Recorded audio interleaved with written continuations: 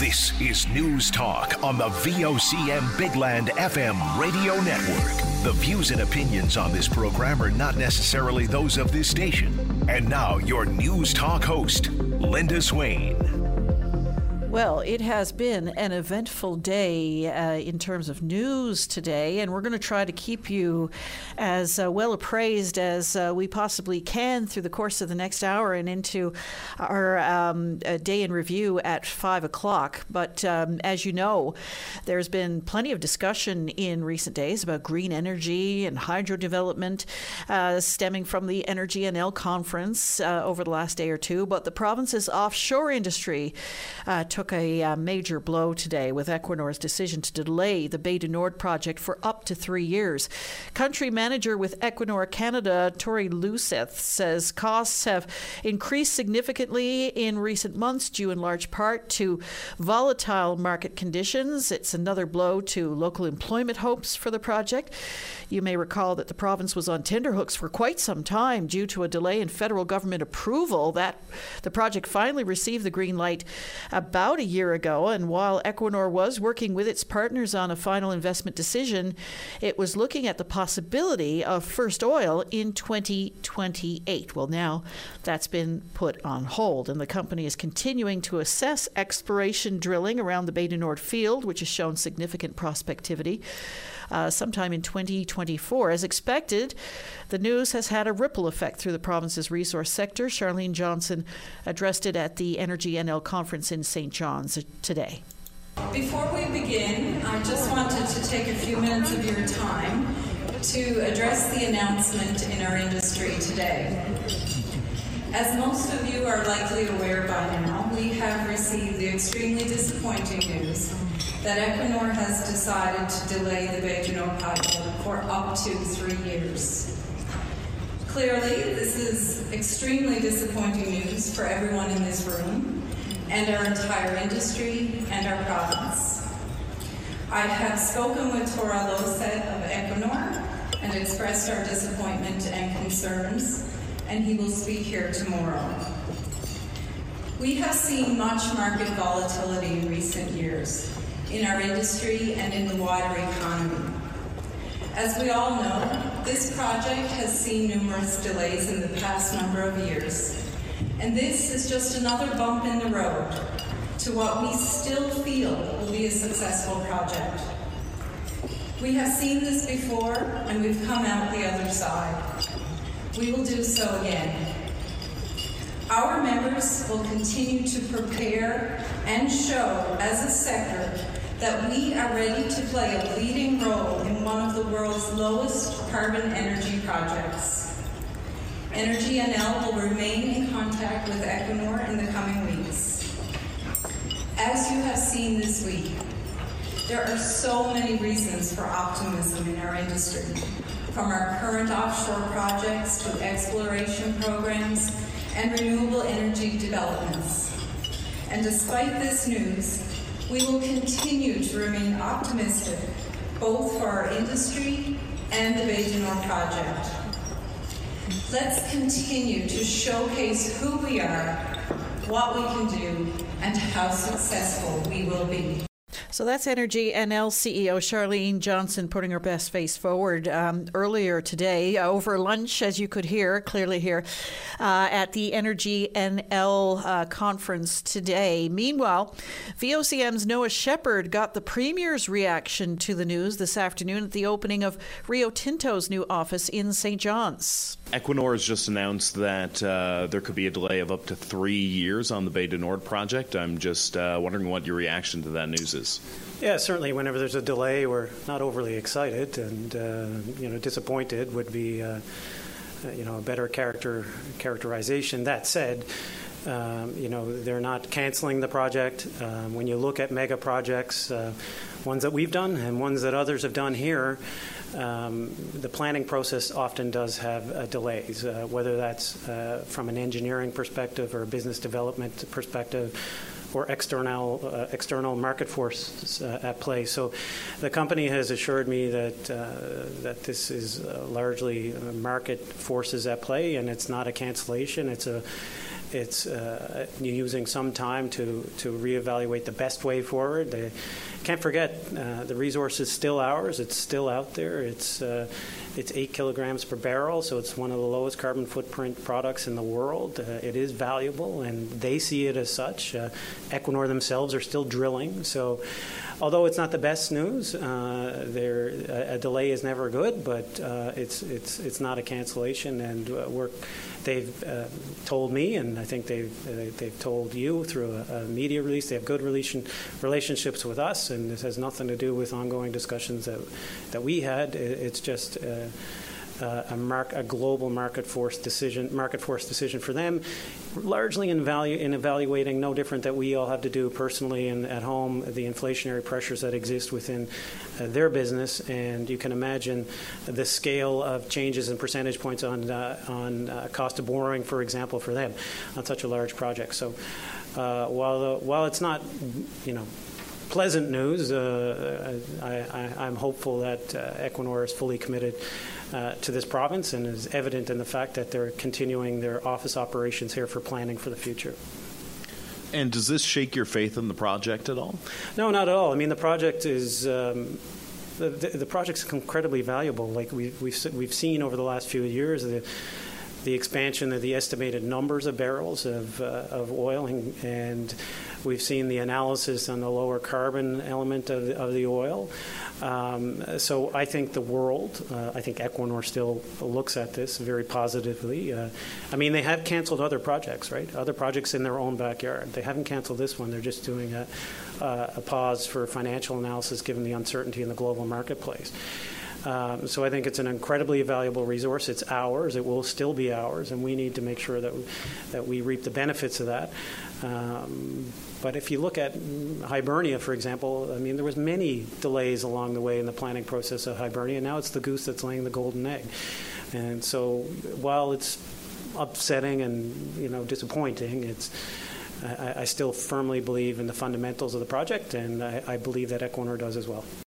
So that's Premier Andrew Furey clearly expressing his disappointment with Equinor's decision as he was speaking with VOCM's Noah Shepherd earlier today, saying a delay is never good, but at least it's not a cancellation. And Equinor has actually canceled other projects, some much closer to home than offshore Newfoundland and Labrador, basing it on global market force conditions as we speak. Well, when we come back, we're going to get plenty more reaction to Equinor's decision to delay the Bay du Nord project. This is News Talk on VOCM. Weekday mornings from 5:30 to 9. Jumpstart your day with Jerry Lynn Mackey and Ben Murphy. Newsmakers, traffic, weather, and more during your VOCM morning show. And we're back. And if you're just tuning in, Equinor has announced that it will delay its massive Bay du Nord project for up to 3 years.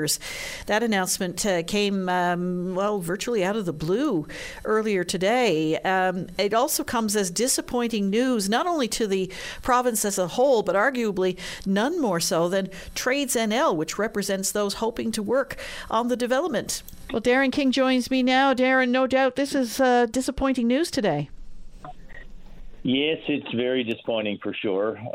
We had no idea, no inkling that news of this magnitude was coming down, not only today, but even at any point in time, because everything that we've been aware of, it appeared that things were progressing towards their decision gate, and discussions with government on the benefits agreement had progressed nicely, and we've had some good positive interaction with Equinor as well as government ourselves. So, yeah, it's extremely disappointing and surprising, to be honest.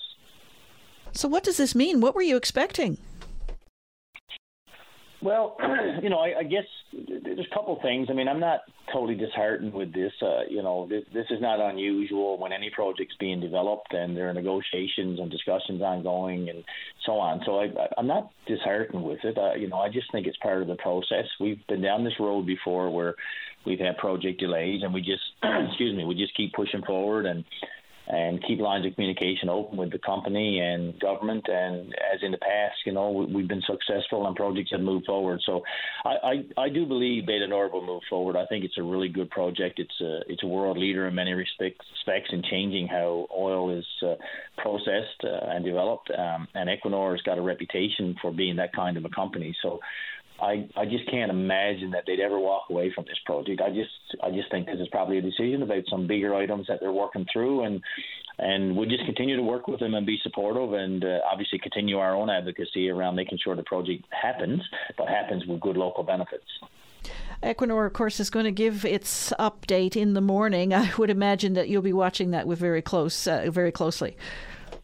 Yeah, that's definitely going to be important. To be honest, I don't expect much more than we have today, though. Most of the companies are pretty tight-lipped.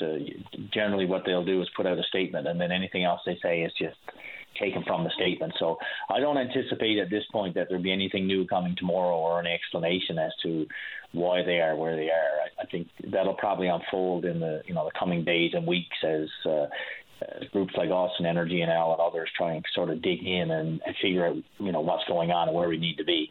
So I don't expect anything too new tomorrow morning. So what is happening now this summer? Well, we're still really busy. I mean, Equinor, as you know, has been a focal point for us on the oil side. We're still working with proponents around the LNG project. I mean, that's a little further out, but we're still engaged with that. And we're obviously heavily involved in wind hydrogen, following what's happening there and talking to some of the proponents about possible labor agreements and things like that. And there's lots of provincial work happening that we're engaged in. Like it's a really busy time for all of us. We've got lots of people working outside the province. We got people coming looking for our trades workers. Just 2 days ago, I met with the proponents doing the LNG facility in Kitimat.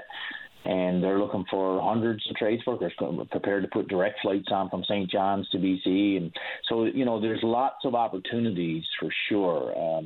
The Beta Nord, obviously offered an opportunity for people to stay home and work at home in their home province. And so that'll continue to be a priority for us. But, there's a lot of things going on in the industry, and we just continue our focus of advocating for our local workforce and for what we bring to projects, and continue looking for other opportunities to put the women and men of the trades to work. Darren King, appreciate your time. Thanks, Linda. Appreciate the opportunity, as always. And Darren King is the executive director of Trades NL. Well, a man who's been involved in the Newfoundland oil patch since 1989 says the delay in Beta Nord is very, very serious for the industry. Rob Strong was at the Energy NL conference in St. John's today, and he spoke with reporters just a short while after Equinor's announcement. I'm concerned, deeply concerned. It sends a bad message out to the industry generally. I've always argued if you can't produce it, you're not going to drill it. We have some upcoming requirements for drilling, or these applications for drilling. Will they drill? Because if they can't produce it, why drill it? And we still don't know the reasons why Equinor have backed away. It's interesting that this is the third project in the last 2 months that Equinor have walked away from, but yet their balance sheet's very, very healthy. They're making a lot of money selling gas, filling the Russian-Ukraine situation, so they're cash rich, but why they've walked away, I don't know. Is it because of our excessive cost? Remember, this is deep water. This is a $16 billion project.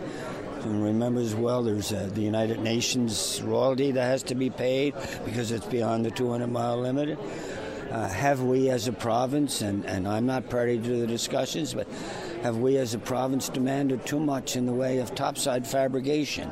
These are things that you put to government, but these are several reasons why I think they've probably walked away on a temporary basis, and maybe it's a negotiation stage process. Maybe Equinor is saying to the government, no, we don't want to build topside modules in Newfoundland, so we're going to walk away. So government has to make the decision. Do we allow an oil company, in this case Equinor, to come drill with no local benefits? I don't know. These questions are better put to Andrew Parsons and Andrew Fury. what do you think the impact in the future will be as a result of this? I think very negative. I think if you look at the enthusiasm for oil and gas at this conference, besides the win, many of the local contractors are here hoping that Bay du Nord will get an announcement soon because they're being gearing up for it. Because if there's no Bay du Nord, what is there? We might get a little bit of exploration drilling in the future, but if Bay du Nord doesn't happen, will BP, assuming they discover something, will BP go ahead with it? So I think this is serious. This is serious stuff. This is very serious stuff, and has a psychological impact upon the business community and the investment community. So I'm concerned. Yeah, I have to be concerned. I'm not concerned because my career is almost over, but I'm concerned for my colleagues, and I'm concerned for the students at Memorial studying engineering who felt they had a long-term future here in Newfoundland. Well, maybe they're going to have to rethink that again. So they're citing economic volatility in the market. Can you just kind of expound on what that volatility might be right now? Well, obviously supply chain issues have had an influence in everywhere in the world. They can't get the equipment, the tools, that sort of thing. But as I say, it's expensive to drill out in the Flemish Pass. It's a long haul. It's logistics are a nightmare trying to get helicopters out there. So that's Rob Strong, oil industry analyst who's been involved in the business for well over 40 years now, with his assessment of what has happened here today. Equinor announcing that it is delaying its Bay du Nord project for up to 3 years, and he's openly speculating what's behind this. A cash-rich company talking about excessive costs, and he wonders, has the province demanded too much? He says that's a question you need to put to the Premier and or Andrew Parsons. Well, if you have any thoughts on that, you're certainly welcome to give us a call. Well, energy has dominated discussion as of late because of the Energy NL conference. And of course, this is a confluence of business, provincial and federal government leaders. Well, there was an update today on Brea Renewable Fuels and its operations at the Come By Chance refinery, which is currently under conversion. Federal Minister Jonathan Wilkinson announced an investment of what they're calling an investment, $86 million in spending for Brea Renewable Fuels Come By Chance refinery. That took place at the refinery this afternoon. The facility expected to start producing cleaner fuels later this year. Well, here's Brea's President Jim Stump speaking with reporters in Come By Chance earlier this afternoon. Things that give us great advantages of being here in Newfoundland. It's not only the people here, which are awesome, but it's our geographic location. So the reason it's an advantage to us is why it was an advantage to the refinery, and that's that we can get feedstock from anywhere in the world, literally. They can make it on the water. We can buy those feedstocks for our plant. When we start up, it's going to be primarily, as one of the ministers said, soybean oil. As our initial feedstock. That's what's most available today. And that feedstock will come from South and North America, along with some tallow byproducts. That'll be our original feedstock. We feel like there's tons of opportunities to source from Canada. Canola is been recently approved by the EPA as a feedstock, but we're well positioned to get feedstock from anywhere. Our first shipments of diesel will be going to California. Right now, the incentives for renewable diesel are strongest in the United States due to their renewable fuel standard, along with the low-carbon fuel programs on the West Coast in the U.S. But as Canada's low-carbon fuel standards and renewable fuel standard evolves, we certainly hope that our product stays home in Canada in the very near future. And can you tell us the value of the renovation you're doing here and how critical this $87 million is? So it's a whole lot, Terry. We're not going to publicly disclose our spend for various reasons. It's kind of proprietary, but it's a lot of money.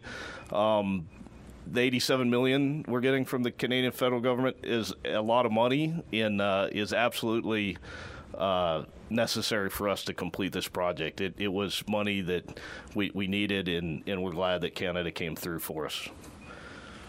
So that is Brea President Jim Stump at the Come By Chance oil refinery this afternoon. They are, Brea, of course, Renewable Fuels is currently involved in the conversion of that oil refinery to a, what do you call it, a renewable diesel generating facility, and it's going to be using feedstock like soya oil and potentially canola oil to do that. So he spoke with reporters today about this $87 million announced today by Federal Natural Resources Minister Jonathan Wilkinson, which he says is necessary for their operations there. If you have any thoughts on that, you're certainly welcome to give us a call. Well, we mentioned the Federal Minister Jonathan Wilkinson in Come By Chance today. He was in St. John's this morning to provide more detail on amendments to the Atlantic Accord, which were introduced in the House of Commons yesterday. We'll have more on that when we come back right after this. This is News Talk on VOCM. Every Saturday is perfect for a night at the cabin. The Cabin Party with Brian O'Connell. Saturday night starting at 7 p.m. on VOCM. And we're back. And, you know, I haven't even mentioned the fact that the president of Iceland was in the capital city today for a formal visit as well. And VOCM's Richard Duggan was there, and we'll have all the news on that. But Federal Natural Resources Minister Jonathan Wilkinson yesterday introduced amendments to the Atlantic Accord in the House of Commons to include renewable and other forms of energy. Well, he was in the province today for the formal announcement, and Richard Duggan was there. Canada is faced with a choice between two paths when it comes to climate and energy. We can choose the path of being a leader in building a low-carbon economy that will provide jobs and economic opportunity for our children and a sustainable environment for the future. Or we can essentially put our heads in the sand and hope for the best. We can develop a real plan for a sustainable and prosperous future in a low-carbon world. It is something that requires thought, and it requires action. Canada's federal government has chosen the first path, and so has the provincial government here in Newfoundland and Labrador. We are working very closely together to develop and implement a thoughtful and a robust plan for the future.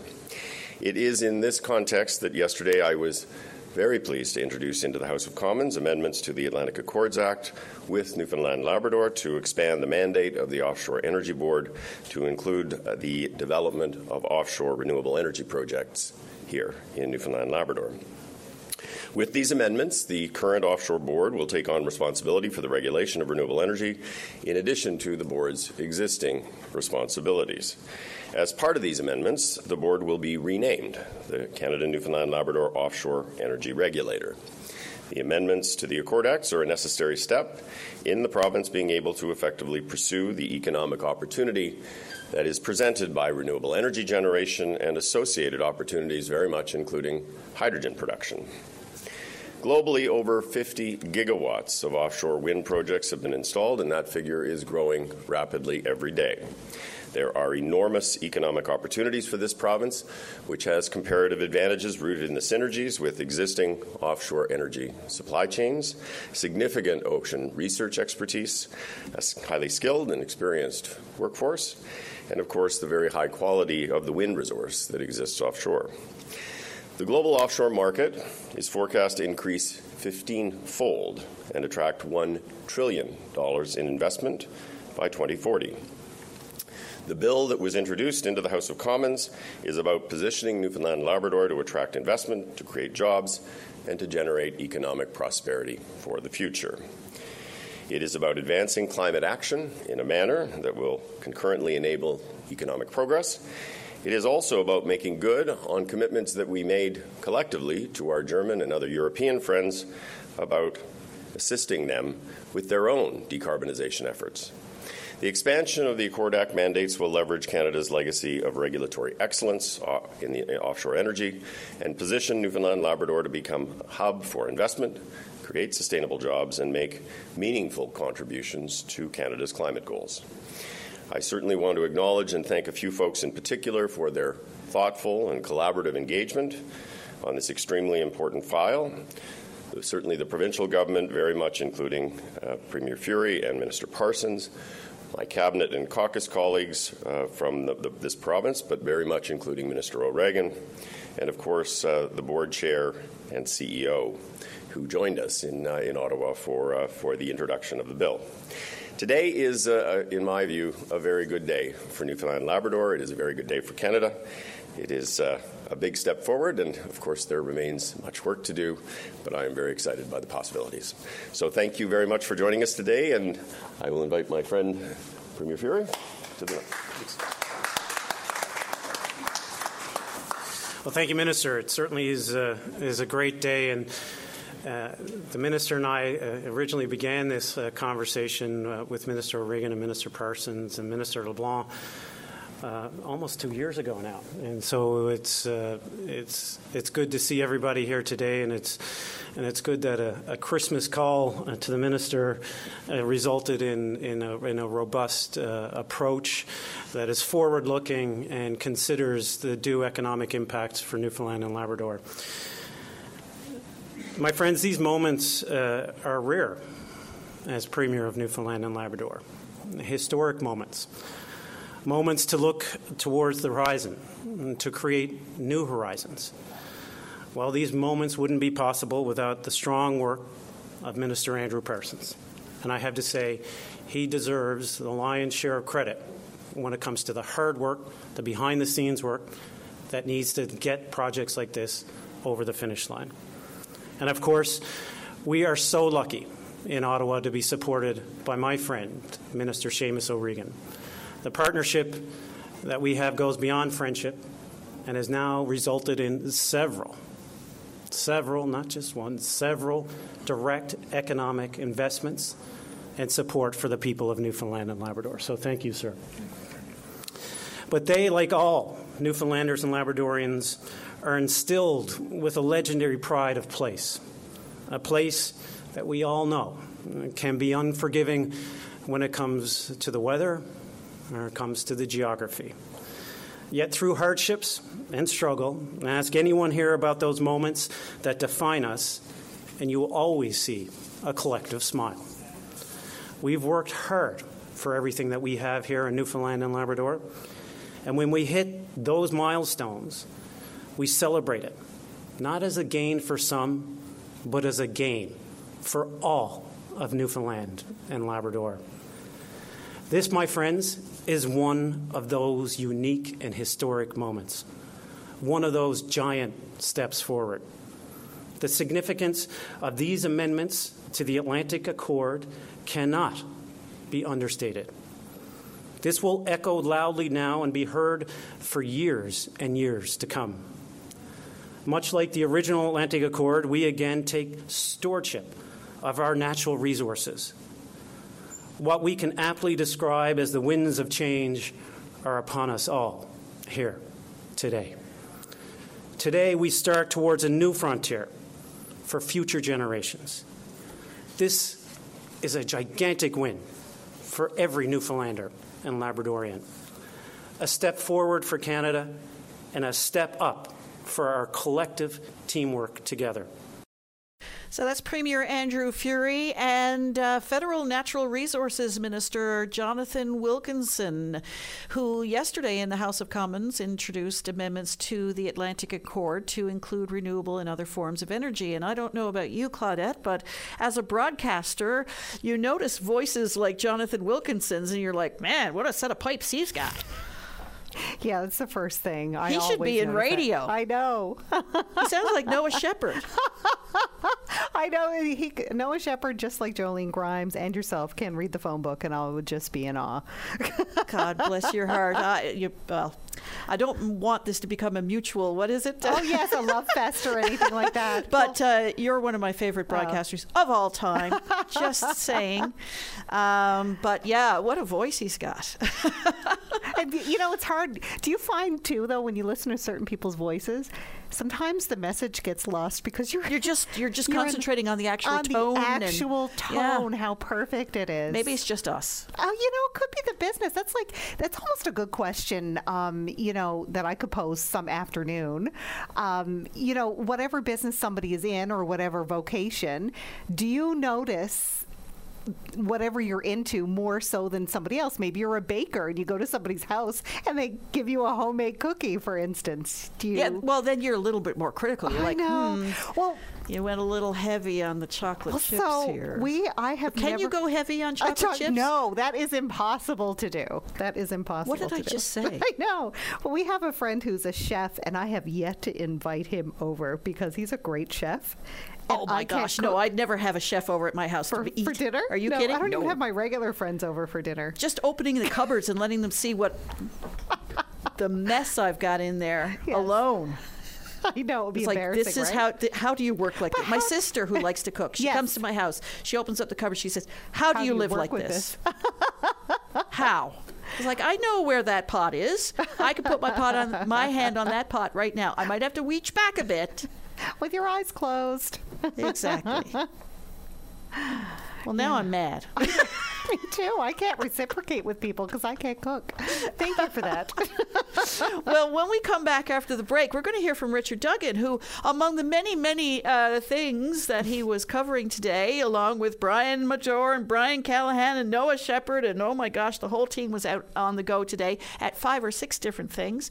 Among the many things he did today was he got to meet the president of Iceland, would you believe, who was paying a little state visit to the capital city today. So we'll hear from him, and we'll get a little update on the gathering place, where reporters got a tour of the site of the new expanded space that they have there. This is News Talk on VOCM. You're busy, but you'll never be uninformed. Get up to date on the way home. The Drive on your VOCM. And we're back. And joining me here on News Talk this afternoon is the smiling face of Richard Duggan, who has been, flat out today. On the go all day, yeah. So among the many things that you didn't know you were doing when you walked in today was you got to meet the president of Iceland. Yes, so the president of Iceland is in Newfoundland and Labrador today. It's part of a big sort of visit to Canada, and he made a stop here, and we briefly spoke with him today at Confederation Building. And, one of the things that he highlighted while we spoke with him was that Iceland and Newfoundland are very similar in a lot of ways. And one of the things that he's looking to speak with the Premier about was actually on fisheries and some of the similarities there. So that's one of the things that they went to talk about. We had about a 10-minute window in which we could speak with the Premier and the President, and then they went off in the elevator and up to do their meeting at Confederation Building. But he said that, in Iceland, their fishery is carefully managed through a system of quotas, and over there, the words he said were that they're pretty confident that they won't face stock depletion by the way that they have their system in place. So maybe there are lessons that both sides can learn from how it's done here in Canada and how they do it in Iceland, and especially given the tensions that we saw in the fishery very recently, maybe there are lessons to learn there on how we can manage things such as crab, for example. So that was one of the main things that he sort of pointed out in that regard. And he also mentioned how they use fish over there, because he said that they make sure to use the entirety of the product. They don't just consume it. They they use it as food, but they also do it, he said, for example, for medical purposes and other purposes like that. So they make sure to utilize it to its fullest potential. So that was undoubtedly a topic of their conversation as well. Did he mention the cod fishery over there? And, I know that they had suffered similar depletions of cod like we did, and we've had the moratorium. We've been under moratorium now for more than 30 years. Did he mention anything about that fishery and how their efforts to sort of replenish the stocks? He never mentioned cod specifically. He did very briefly mention how they had faced challenges in the past, and how their system isn't perfect, what they have over there. But yeah, that's mostly what this meeting is about today. Just finding areas that maybe they could work on moving forward, and ways in which they could utilize collaboration. And I asked as well, of course, the big topic of the week is energy. So I asked, could there be the potential for any agreements with Iceland for green energy in the future? And very simply, they said, it's not off the table, and it's something that they could explore potentially in the future. Now, I got to ask, this is just me being a nosy Newfoundlander now. Not a journalist, but a nosy Newfoundlander. You're up in the window. You're up in the proverbial window right now. With the curtain, and I've just brought it a little bit forward so you can't quite see me, but you can see my beak poking out. So President Johannesson was here, and I couldn't help but notice that the First Lady, his wife, her name is Eliza Reid, and he's here in St. John's. She wouldn't happen to be a Newfoundlander, would she? Now, I don't know that for certain, but what I do know, and what he did mention, is that they actually spent their honeymoon here 20 years ago. So I don't know if there's a Newfoundland connection for her in terms of her family connections, but they did share that sweet little moment here 20 years ago. So sort of a revisiting of that for him today as well.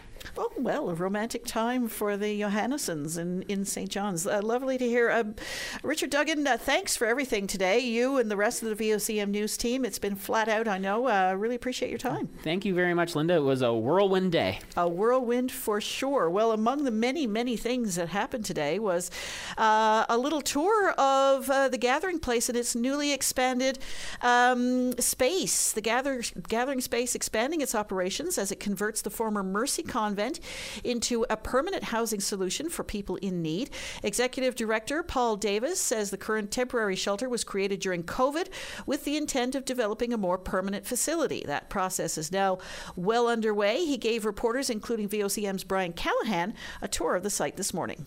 Every day I come to the Gathering Place, I get to reflect on how privileged I am, because we truly are. And there are so many people in the community who don't have what many of us have. I quite often do tours here with potential partners and supporters and so on. And when we get to the brand new showers we have on the second floor that we're able to install because of a donor, and I quite often tell people, look, I got up this morning and I brushed my teeth and I got a shave. I missed a couple of spots, but that's okay. And I get a shower and I go to my closet and I say, what am I going to wear today? I want to wear something that's going to make me feel good or that I'll be comfortable in. I get a cup of coffee or a slice of toast. I check my social media feeds to see if anyone's saying anything about me, of course. And you read the morning news. I don't check for the Leaf scores anymore because for obvious reasons. And then, of course, I use my remote starter to start my car because heaven forbid I had to go get in a cold car. But, people who come to the Gathering Place quite often don't have any of that. So from the very start in the morning, I get to reflect on how privileged I am. So that is truly appreciated, and it's really an honor to be able to work here with a team of employees and a team of volunteers who are all dedicated to the same mission. And our volunteers include a wide variety. We have a board of directors who are volunteers. Some of them are here this morning. Sister Elizabeth is the leader of the board, and a leader in many ways, which needs no description to anybody here, but she is truly a gift to us in the Gathering Place as well, and she's been certainly a big help and a mentor to me since I came here, and it's greatly appreciated. I often refer to ourselves, the people who work here and volunteer here, as caretakers. We're caretakers in a very small segment of time relative to a very long history of the Sisters of Mercy and the Gathering Place. Sister Diane referred to this, that it was in 1842 when the first sisters sailed through the Narrows to come to St. John's. It was actually on June 3rd, so Saturday coming, will be 181 years since the sisters first arrived here. And they've occupied... Sister Diane and me. Of course not. Maybe Sister Diane, but definitely not. But no, I'm only kidding. No, not at all, of course. And they only know it because they heard it from others, who heard it from others, who heard it from others, who heard it from others. So it's a long time being passed down. And as Sister Diane mentioned, this location was the start of their home, their founding house or mother house, as it's quite often referred to. And it was occupied by sisters until recently, until about in very late 2020. I think it was November, December 2020, by the last two sisters who resided here were Sister Rosemary Ryan and Sister Margie Taylor. And Sister Rosemary and Sister Margie continue to be weekly volunteers at the Gathering Place to this very day. Well, at least till yesterday, because yesterday was their day in. We'll see if they come back next week, but they were here until yesterday. And not only that, but everybody knows Sister Margie and Sister Rosemary. The guests know them, the volunteers know them, and the staff certainly know them. Joanne, I bet you know them too. And they still volunteer, and they're here with us this morning. Sister Margie is right here. You want to stand up so people can see you? And Sister Rosemary is just over here.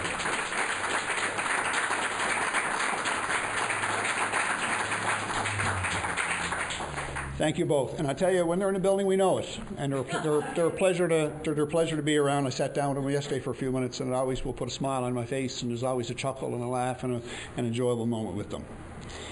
So the Gathering Place is actually attached to this building. The Gathering Place used to be the Mercy Girls' School or Mercy Academy, and in the 90s, when the denominational school system ended and the school was no longer needed, the sisters very quickly transitioned to how can we use this to help the community. And they engage with Presentation Sisters as well, who are our neighbors to the north side. And they're represented here this morning by several of their members and their leadership team. And Sister Roisin is here this morning, who sat on our board until recently. It's good to see you again, Sister. And, they work together. And they came in as sometimes people see the Gathering Place today as a soup kitchen, but they came in to serve a meal a couple of times a week and to give people a chance to come in inside and have a meal. And, of course, that wasn't really new because the sisters did that since they arrived back in the early 1800s from their convents. But having a space where they can actually invite people in and provide for them. And then they extended that to, there's a gymnasium down the hall. Instead of telling people to go back out in the cold, we can use the gymnasium down the hall, and it became a social room. It is a social room to this day, the same space. And before long, they were saying, that people are coming here using these services. Some have some complex issues. It's like there's no one helping them, and they signed a sister to become a case manager and to work with people to find solutions. And so what they had done was everything they did, they learned something. And when they learned something, they responded to it and did something else. And that's been the history of the Gathering Place till this very day. And as our programs and services expand and grow, it's because we do something, we learn something, and we respond to find another way to provide those services. And we learned that from the sisters many, many years ago. And so that is Executive Director of the Gathering Place, Paul Davis, who took reporters this morning on a bit of a tour of the new expanded operations as it converts the former Mercy Convent into a permanent housing solution for people in need. And they're going to be attending to the needs of a variety of people who are in precarious housing or homeless or just require some transitional housing on different levels of that beautiful and historic structure. So lots of work underway there now, and they're hoping to have things up and running in no time. So that's just part of some of the many, many things that have happened here today, Claudette. So so busy. Stay tuned is all I can say to the Day in Review with Noah Shepherd now coming up for some of the other things that are happening. And tomorrow morning we'll keep you informed of all of the many announcements, including this one from Equinor today that we've been talking about, and more of the reaction to that decision to delay the project for up to 3 years, and what that could mean for offshore oil in Newfoundland and Labrador and around the world, because as we know, things are changing very rapidly. Appreciate your time this afternoon. For anyone still listening and enjoying the program, thanks for doing so, and we'll be back tomorrow. Do join us then. Have a great day.